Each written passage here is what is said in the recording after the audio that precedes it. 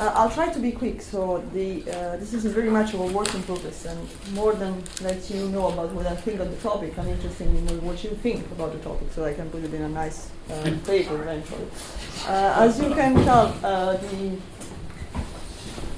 the subject of this talk is quite timely, because despite the fancy words, it's about the tension between cybersecurity and individual rights in the information age.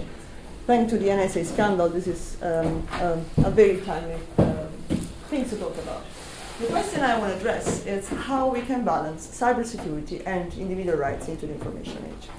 I will start by sort of drawing the big picture, talking about how technology, and in particular the information technologies, are sort of reshaping the reality in which we live. I will then focus on the problem I want to address, which is specifically the relation between security, rights, and the very idea of balancing those two. And this will be the first part of the talk.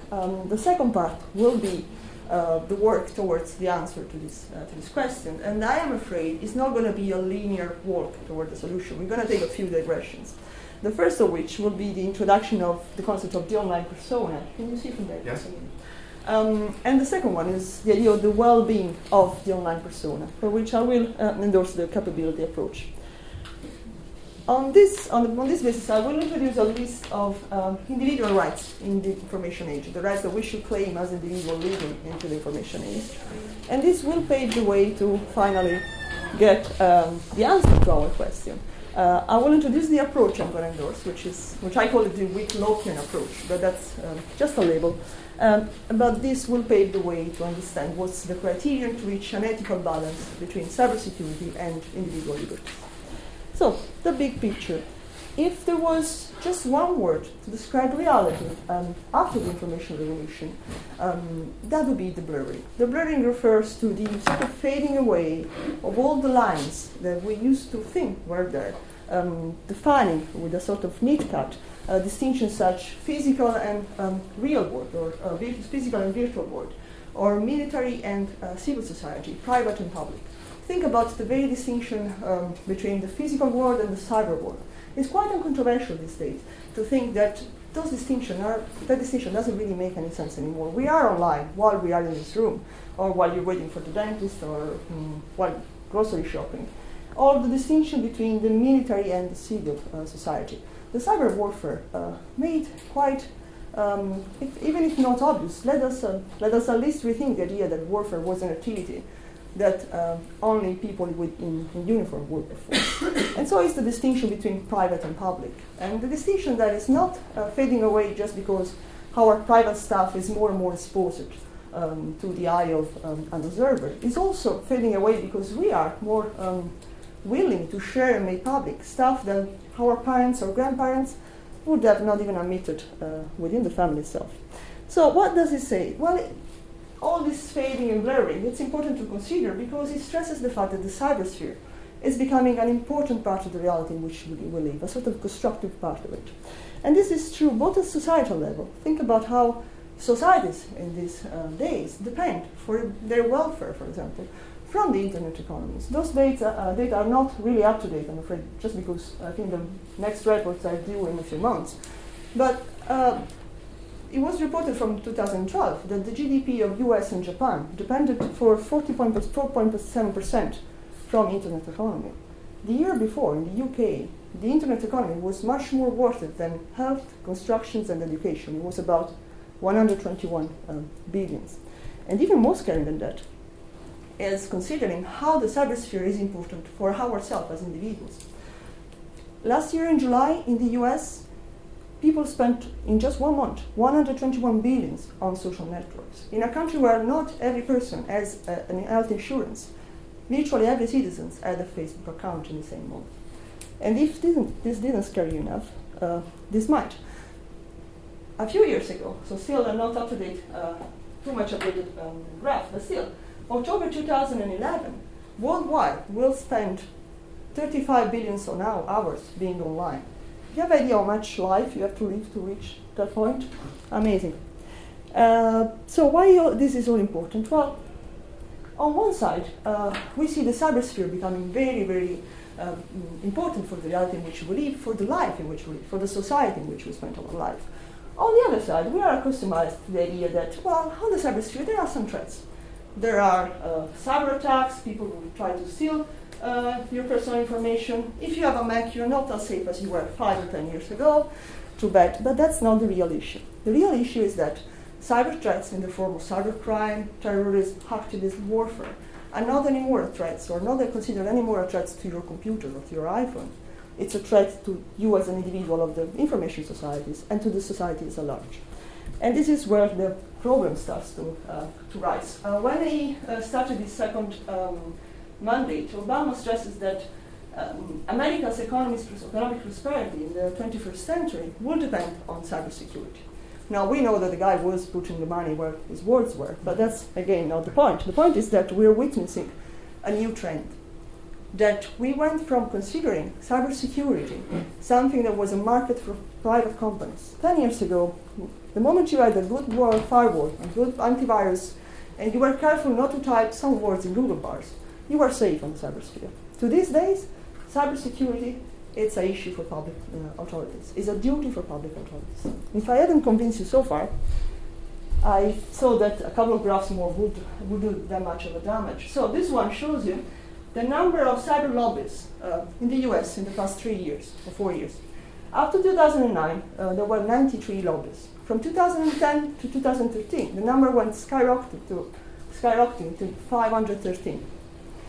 And even more impressive is the fact that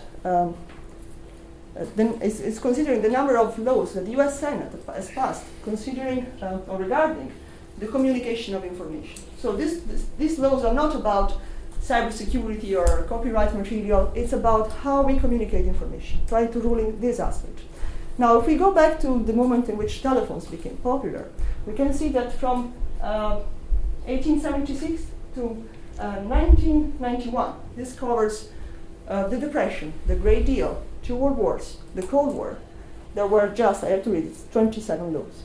In the past 20 years, the US Senate managed to pass other 29 laws just about communication of information. So why is this important? Well, when we talk about security in general, we talk about the reduction of foreseeable harm and resilience against crime. When we talk about cybersecurity, the issue is a bit more focused. It's about the confidentiality, the integrity, and the availability of data, and also the integrity of computing system and service providers. The importance of having a public authority in that sphere, it's quite evident if you think that the presence of public authorities brings with it the so-called legal certainty. The idea that a legal system and the laws of the legal system will be regulating also the cybersphere. And this is crucial because it generates trust. And trust, for those of you who might be familiar with issues related to computer ethics, is one of the engines of the cybersphere. But as much as we like legal certainty, it's the involvement of the public authorities into the cybersphere which makes the problem arise.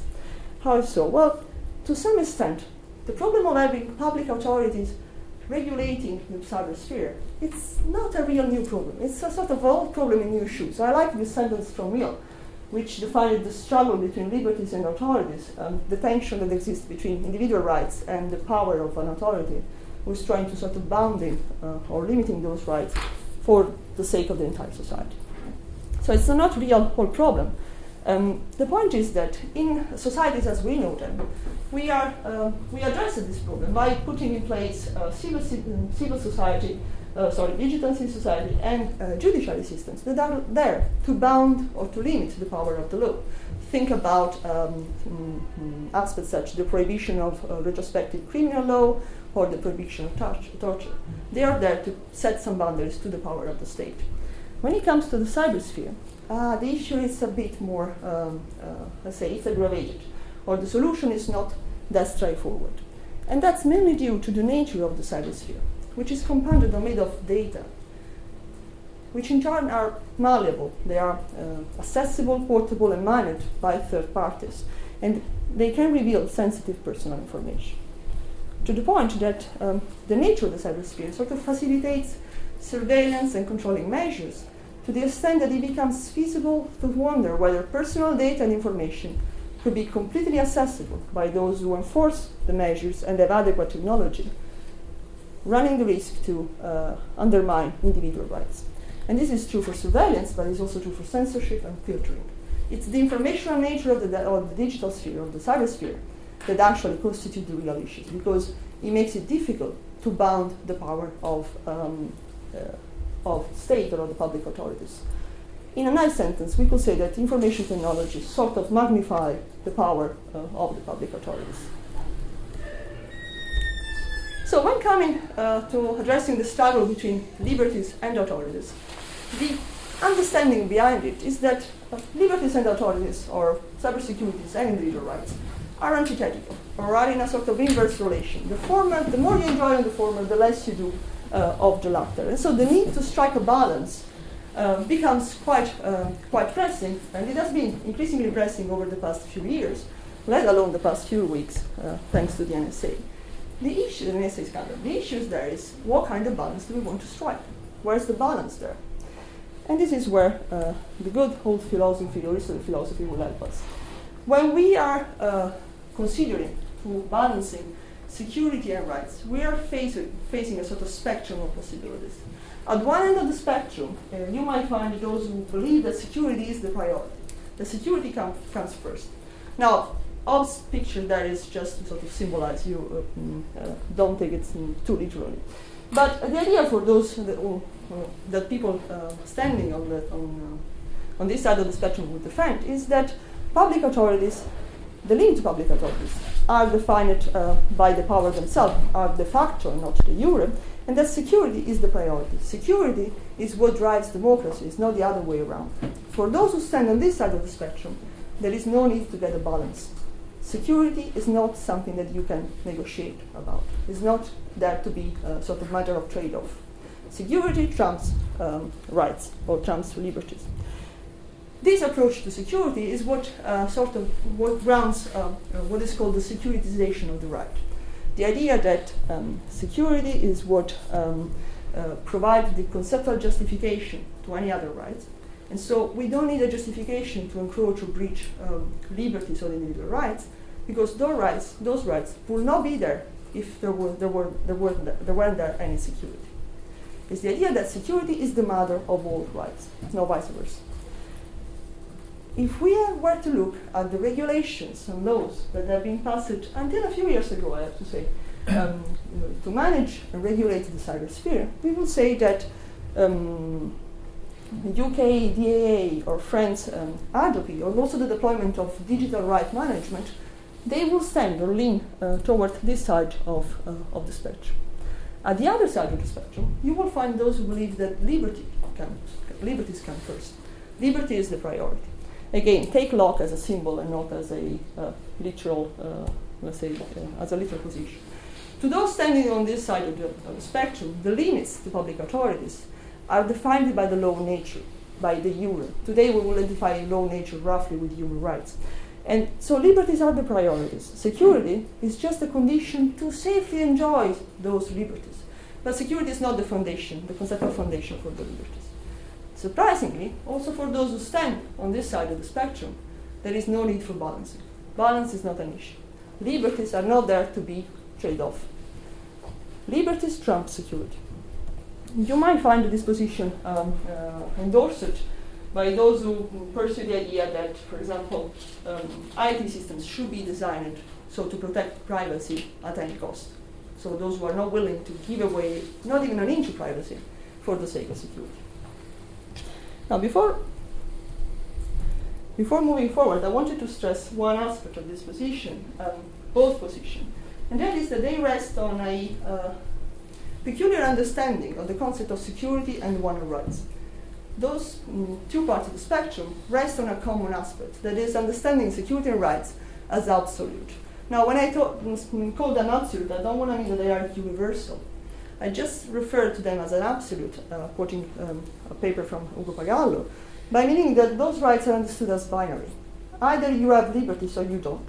According to those standing on this part of the spectrum, either you have liberties or you don't. They are yes or no rights. You cannot have liberties to some degrees. So that's why you don't balance them with security, because you can only have liberties without negotiating some sort of minor level of liberties. before moving forward, so let's consider what kind of rights do we want to balance against security measures. The first of which would be privacy. Anytime you mention cybersecurity, anytime you mention personal information, privacy will jump, catching attention. Now, the interesting thing about privacy is that the definition of this right has sort of evolved over the years. And it goes almost hand in hand with the development of technology. We first learned, or we first started to appreciate privacy at the end of the 19th centuries, when Warren and Brandeis famously defined it as the right to be left alone. And that was in response to the publication of private pictures of movie stars. Cameras started to be around. A few years later, well, it's almost a century later, but we're philosophers, we're not that keen on history, right?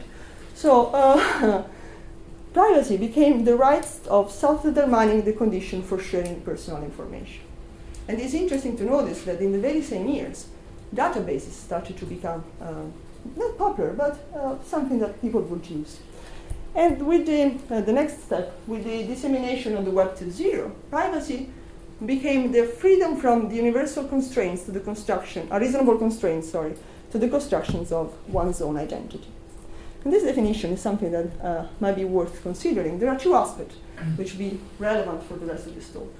One thing is that the definition links privacy and identity. It considers identity dynamic, but also it stresses the relative nature of privacy. So according to this definition, the stuff that can happen online will have an effect on the process of determining or understanding who you are. And on the other side, well, privacy is not really a yes or no right. Because, well, the process of determining, or being free of determining who you are without constraint, can be sort of put, or can encounter some limitation, insofar as those are reasonable limitations. So the right to privacy is not a yes or no right. Another right that has been stressed as important to be considered against the case of against or balanced against cybersecurity is the data protection right. This has been included in the Charter for Fundamental Rights by the European Union, and this right basically is about identifying the data subject, controller, and processors, and defining also the grounding for data processing. The rights also stresses that we shouldn't be subject to automated decision, insofar as this may have significant impact or legal effect. And even this right is not meant to be an absolute right in Pagallo's term. Insofar, we can be actually subject to automated decision, as long as the effects of those decisions are not really relevant or do not bring with them some legal implication. And if you weren't convinced already, the right to transparency. This is a right that has been more and more considered in the debate on cybersecurity. It refers to the fact that you should know that you are being treated in a different way because you're subject of a profiling, and you will be able, or you should have the right to object to such a treatment. So you should be made aware of the stuff the profiling and the collecting of data about yourself. The point is that profiling is one of the crucial aspects for criminal investigation or for intelligence gathering, and it will work in those fields insofar as it's secret. So, to some extent, even the right to transparency, we accept that by a current degree, it's not a yes or no right. And finally, the right to freedom of speech, which is a fundamental right, and none of us, I think, would, on paper, accept any restriction to that right. Now, this is a twofold right, because on the one side is the idea that we should be free from any form of monitoring and filtering and censorship while assessing information. On the other side, it's also the right that claims public authorities to intervene, so for us to enjoy the right to freedom of speech in our private spheres. Well, there are two examples that I wanted to bring to your attention. European Union prohibits member states to impose control on internet service providers, but there is nothing that prohibits or forbids the internet service providers to monitor the nets by themselves. So there is, to some extent, a degree to which authorities or a third party can monitor and filter whatever we access on the cybersphere. But even more interesting, we accept on a daily basis that the information we access, the knowledge we want to acquire, is filtered and monitored. Think about Google Instant and how all the answers to your queries surprisingly match all your expectations. Insofar, because they are based on knowing what you're looking for, where you are, what your needs are, and where the thing you like usually is. So even the right to freedom, the freedom of speech, does come to degrees. It's not a yes or no right. So with this part, we sort of conclude the introductory part of this talk. It's a philosophy talk at the end of the day, so the stones that we turned so far did nothing but raise more questions. And we're going to face this three more in the second part of this of the talk. Just want to see how much time do I have. So 3 questions. The first question that I will focus on is whether privacy and its cognate rights are the only one we should consider when thinking about balancing individual rights and cybersecurity measures. The second one is about whether we should think about the life that we spend online as something that affects our overall well-being. And finally, what kind of rights, but also what kind of things do we need to achieve a good life as individuals living into the information age? So the answer to these 3 questions will sort of pave the way to answer to the question about balancing cybersecurity and individual rights.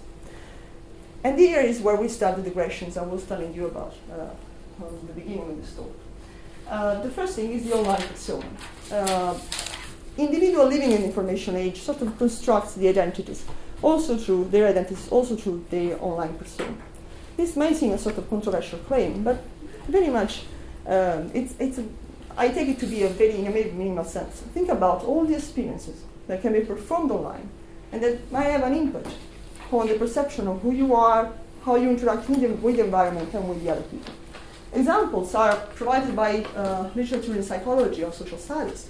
People who experience traumatic stuff on the cybersphere, cyber harassing, cyberbullying, and then show post-traumatic behavior in the real world. Teenagers who typically commit suicide or you start using drugs or alcohol. They show that there is a link between the experience you perform somewhere else in the cybersphere and who you become at the end of the day in your real life. The online persona in all this scenario, it's not your social profile. It's not the character you are in a chat room. It's not even the avatar on Second Life, if you were around in this field a few years ago. It's a more minimalist concept. The online persona is something that exists insofar as we act and interact in the cybersphere. And it's something that emerges in relation to the actions that we perform, insofar as those actions generates data and information. Think about the data and information related to the action that we perform online as the archaeological findings in a geographic area. They are scattered all over the place, and they are there. They are like just crumbles. But the moment you are able to organize them, those scrambles, those pieces, they'll tell you a story. And that's the online persona. It emerges once the data about the actions of someone's online are put together. And the online persona tells you the story, the narrative of those actions.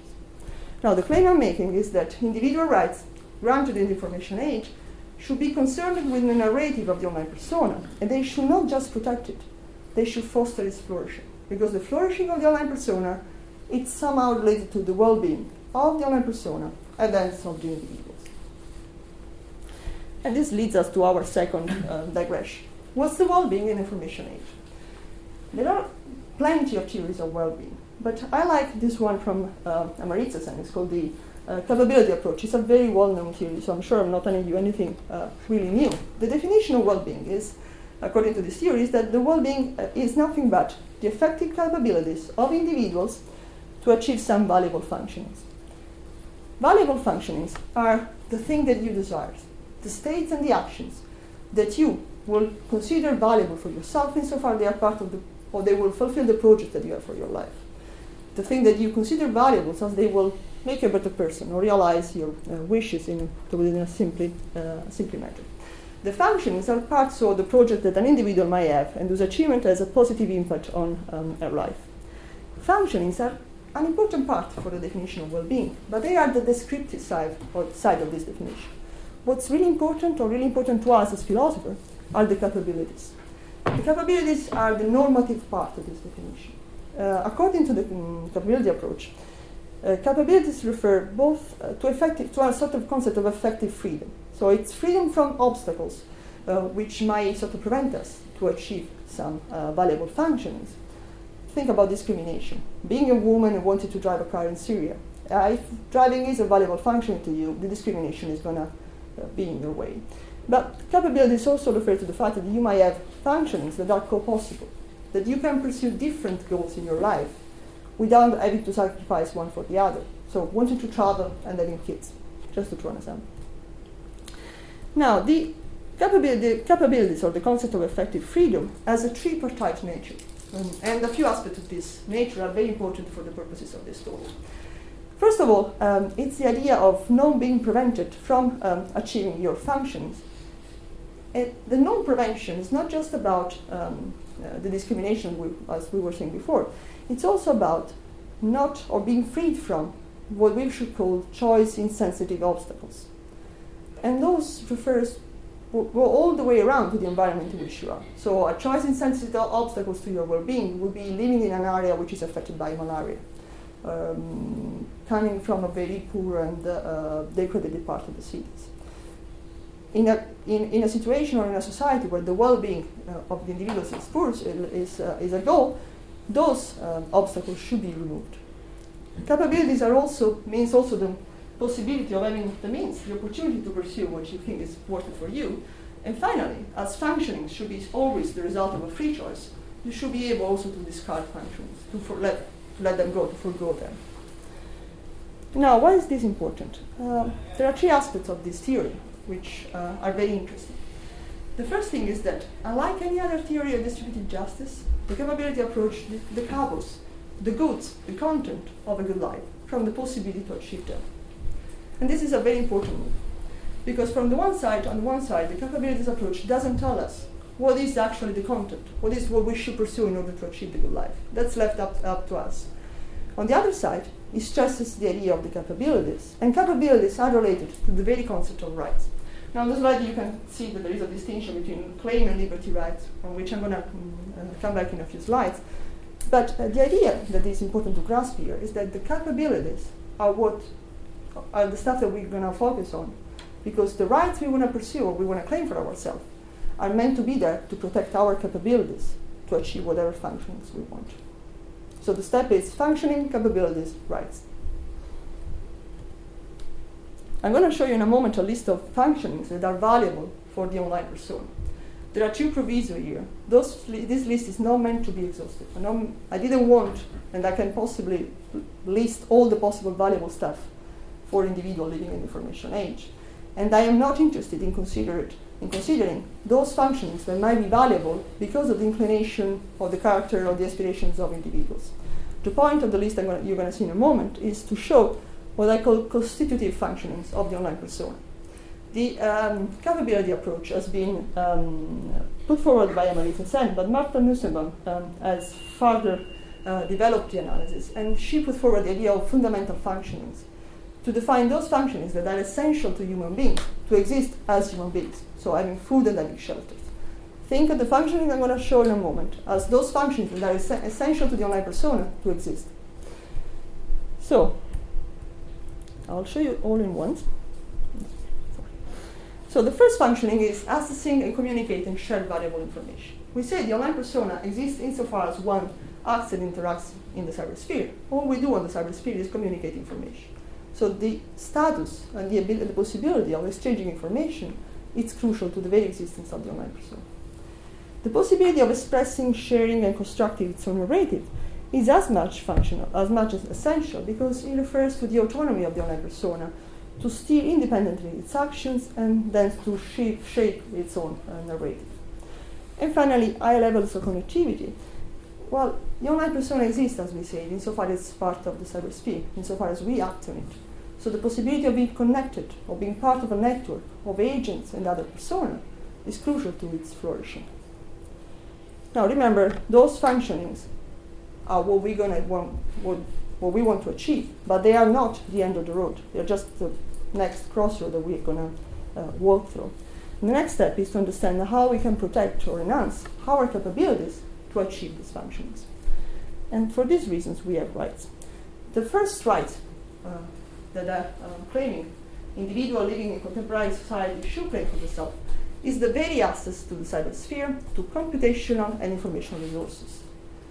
in order for the cyber persona, the online persona, to exist and to flourish, you need computational power. You need power itself. You need access to the cybersphere. Otherwise, there is nothing that can possibly flourish. The right to engage in pluralistic and transparent and fair online interactions, being free from any kind of censorship, filtering, and encroachment, or boundaries to the experience you could perform online. The right to accept some level of control on the way the online persona is treated. And I like to think about this right as a sort of operational definition of privacy. It's the idea that the story and the narrative that can be put or can be told about the data that are online, it's about the online persona. So there should be some level of control about how the narrative is told, what story is told on the basis of the data on the online persona. And finally, the right to be secure, or to act in a secure cybersphere. Now, there are 3 points about these slides that might be, or that I think are relevant. The first one is that we're going beyond privacy. I'm not saying that privacy is not important anymore, that we should disregard it, that privacy is dead. Not really. I'm just saying that privacy, insofar as it's fundamental and necessary, is not sufficient to guarantee our well-being into the information age, that we should claim more. The second is that none of this right is meant to be binary or absolute, as we said, security and liberty might be considered for those who claim the extreme position in the spectrum. And finally, that actually cybersecurity or security measures, which at the beginning of this talk seem to be completely opposite, antithetical to individual liberties, well, they are in the list of the rights we should claim for themselves. So security seems to be actually a right more than something opposite to our rights. In order to prevent any sort of confusion here, it might be worth considering the distinction between liberty and claim rights. This is a distinction that was put forward more than a century ago by a legal scholar, Hofeld. You have to excuse, the name is German, and my German is very bad. But German from origin. So Hofeld had this idea that rights are compounded, made up from elements which he called incidents. And he distinguished between among 4 incidents: the claim, the liberty, the power, and the autonomy. Now, we can forget power and autonomy for the purposes of this talk, but I'm going to focus to liberty and claims. According to Hofeld, liberty and claim rights are distinguished because they have different logical forms. A liberty right is a right that exists because the right bearer has the liberty to perform a given action, and this means that he or she has no duty not to perform that action. I have the right to walk barefoot in my back garden if and only if I have no duty not to walk barefoot in my garden. A claim right, on the other side, is a right that exists because the right holder has a claim towards someone else to perform a certain action. I have the right or the claim that the Oxford Council come and collect my garbage once a week, if and only if the Oxford Council has the duty to do so every week. So my claim is sort of corresponding to the duty of the other part. We can say that the first 3 rights on the slide are liberty rights. They rest on the fact that you don't have, or we shouldn't have, any prohibition, any boundaries to perform those actions. The last right is a claim right. It's a claim that individuals have towards public authorities to keep the cybersecurity, the cybersphere secure. And so we are reaching the end of this talk. How much time do I? It's about 5 or 10 minutes. Okay. So toward the end of this talk, I promised that I would sort of delineate some sort of possible answer. And to do so, I have to recall the spectrum we saw at the beginning. Just to introduce what I call the weak Lockean approach. That's the approach I think it should be endorsed to find a balance between cybersecurity and individual liberties. The idea is that we should deflate the concept of security and individual rights. Understand that those concepts are not, or those rights, they are not binary. They can be, you can fine-tune security and liberties. You can find a trade-off. The approach is meant to be a weak Lockean one, because it leans toward the Lockean end of the spectrum, but doesn't go all the way to the end of the spectrum. Liberty and rights can be fine-tuned, but liberty rights are meant to be or should be considered preeminent with respect to security measures. So that's the idea. We can compromise on liberties, insofar liberties become are meant to be more important than security. In this approach, cybersecurity measures are a precondition for the enjoyment of individual liberties and allows individuals to achieve their well-being in the information age. But that's nothing new. The idea is that cybersecurity measures are a pragmatic precondition to maximize the possibility of enjoying individual liberties. And I will stress the pragmatic precondition to maximize the possibility of enjoyment of the liberties. Cybersecurity measures do not provide the conceptual condition for the other rights. We are not going toward the securitization of the rights. They don't provide any justification. Cybersecurity measures are just a pragmatic precondition. On the other side, liberties are not absolute. They are not binary rights. We can compromise on those. And we need to compromise on those if we want to enjoy them at the maximum possible level. So we need to give up some of those paradoxically to get the best that we can from the liberties. So the criterion at the end is that the balance between authorities and liberties, cybersecurities and individual rights, can be reached or can be achieved when the former, the cybersecurity part, is meant to be preparatory to the achievement of the latter. And cybersecurity measures are preparatory to the achievement of individual liberties, insofar as they are used or deployed just to remove obstacles that are there from how in our path to achieve valuable functions. So cybersecurity measures are meant to be instrumental, and we can consider them as a way to wipe away stuff that is there to obstaculate us. One proviso must be put in place, and the idea is that the threats that are meant to be removed should be removed in a way that is always consistent to the fulfillment of the well-being of the online persona. So we should accept we should consider as acceptable only those measures that are strictly necessary and nothing more than that. If you were paying attention to the slides on the capability approach, there was a definition of the capabilities which stresses the fact that in a society where public authorities are there to improve or flourish or make flourish our well-being, the public authorities have the duty to remove choice-insensitive obstacles. And we can consider threats and harms as choice-insensitive obstacles. And so we can consider, according to the capability approach, the action of removing them as something that falls within the duty of the public authorities. The point is that this duty should never breach our liberties more than what is strictly necessary. On the side, while preparing this talk, I was considering a few rules and policies that are in place, and it was very interesting to notice that the European Union has recently put forward a Policy and Criminal Justice Data Protection Directive, which endorses this very same approach, the idea of doing just what is strictly necessary to guarantee security. So just to wrap up this talk, 3 key points, I think.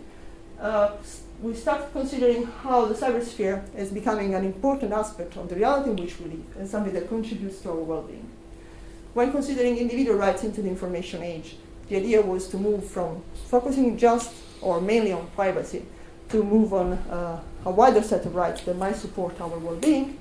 And finally, when considering how to balancing cybersecurity measures and individual rights, a criterion has been sort of suggested, and the idea is that we consider cybersecurity measures as a precondition to maximize the possibilities of individuals to achieve their well-being. And that's it.